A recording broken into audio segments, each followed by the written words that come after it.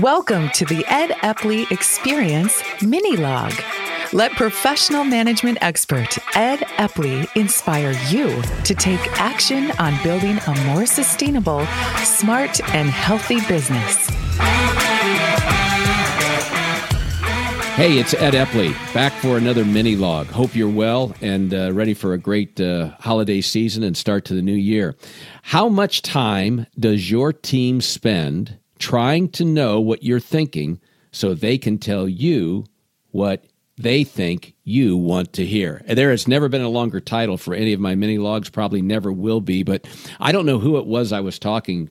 I don't know if it was a client or a peer. I don't remember how the topic came up. All I know is that was a question that was posed, and I thought, man, that's a great question for every leader of every team to think about. How much time does your team spend trying to think and know what you're thinking so they can tell you what you want to hear? It really comes back to what culture have you created for your team? Is it one of control, or is it one where you want people to actually use their brains, think, and in some cases disagree with what you might either think or want them to do?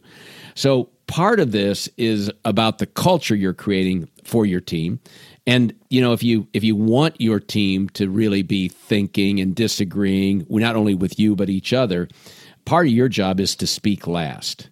Part of your job is to suspend judgment and be curious about why people feel the way they feel. What experiences, what data do they have that cause them to have the thoughts that they have? And have I created an environment where it's safe for them to share? We'll talk a little bit more about that in a moment. The other thing to think about is what's the structure of our meetings. If they're mostly reporting out meetings, I don't think you're going to get much discords. You know, you're not going to get much debate and dialogue when people spend their time reporting out about what they've been doing as opposed to looking at the problem areas. If you use a scoreboard with color coding of red, green, or yellow about what's important to the business and how we're doing relative to what we want or need via red, green, or yellow colors, then it becomes pretty evident about some of the things, and in fact, most of the things you should be talking about during your meetings. And so I think you're going to get a different kind of meeting if your meeting is structured using a scoreboard to help drive discussion. Last thing then is in a prescriptive mode, what should you be doing different? Speak last.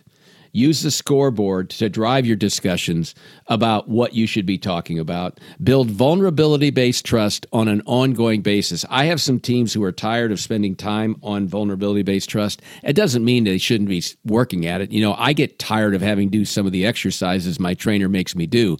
Doesn't mean that they're wrong. You just get bored with them. But sometimes the maintenance work you need to do as a team to be able to remain a strong team requires energy and effort that we don't want to give. And then the last thing is, are you mining for conflict? Have you created an environment where it's okay for people to question methods, approaches, even strategic decision-making that we've made in the past? Have you created an environment where it's okay, at least in some instances, with some degree of regularity to do the decisions that we've made, let's say, 6 months, 12 months, even 18 months ago, strategically still support what we should be trying to do with the business? So that's it for today's mini-log. How much time does your team spend trying to figure out what you're thinking so they can tell you what you want to hear? Hopefully, very little.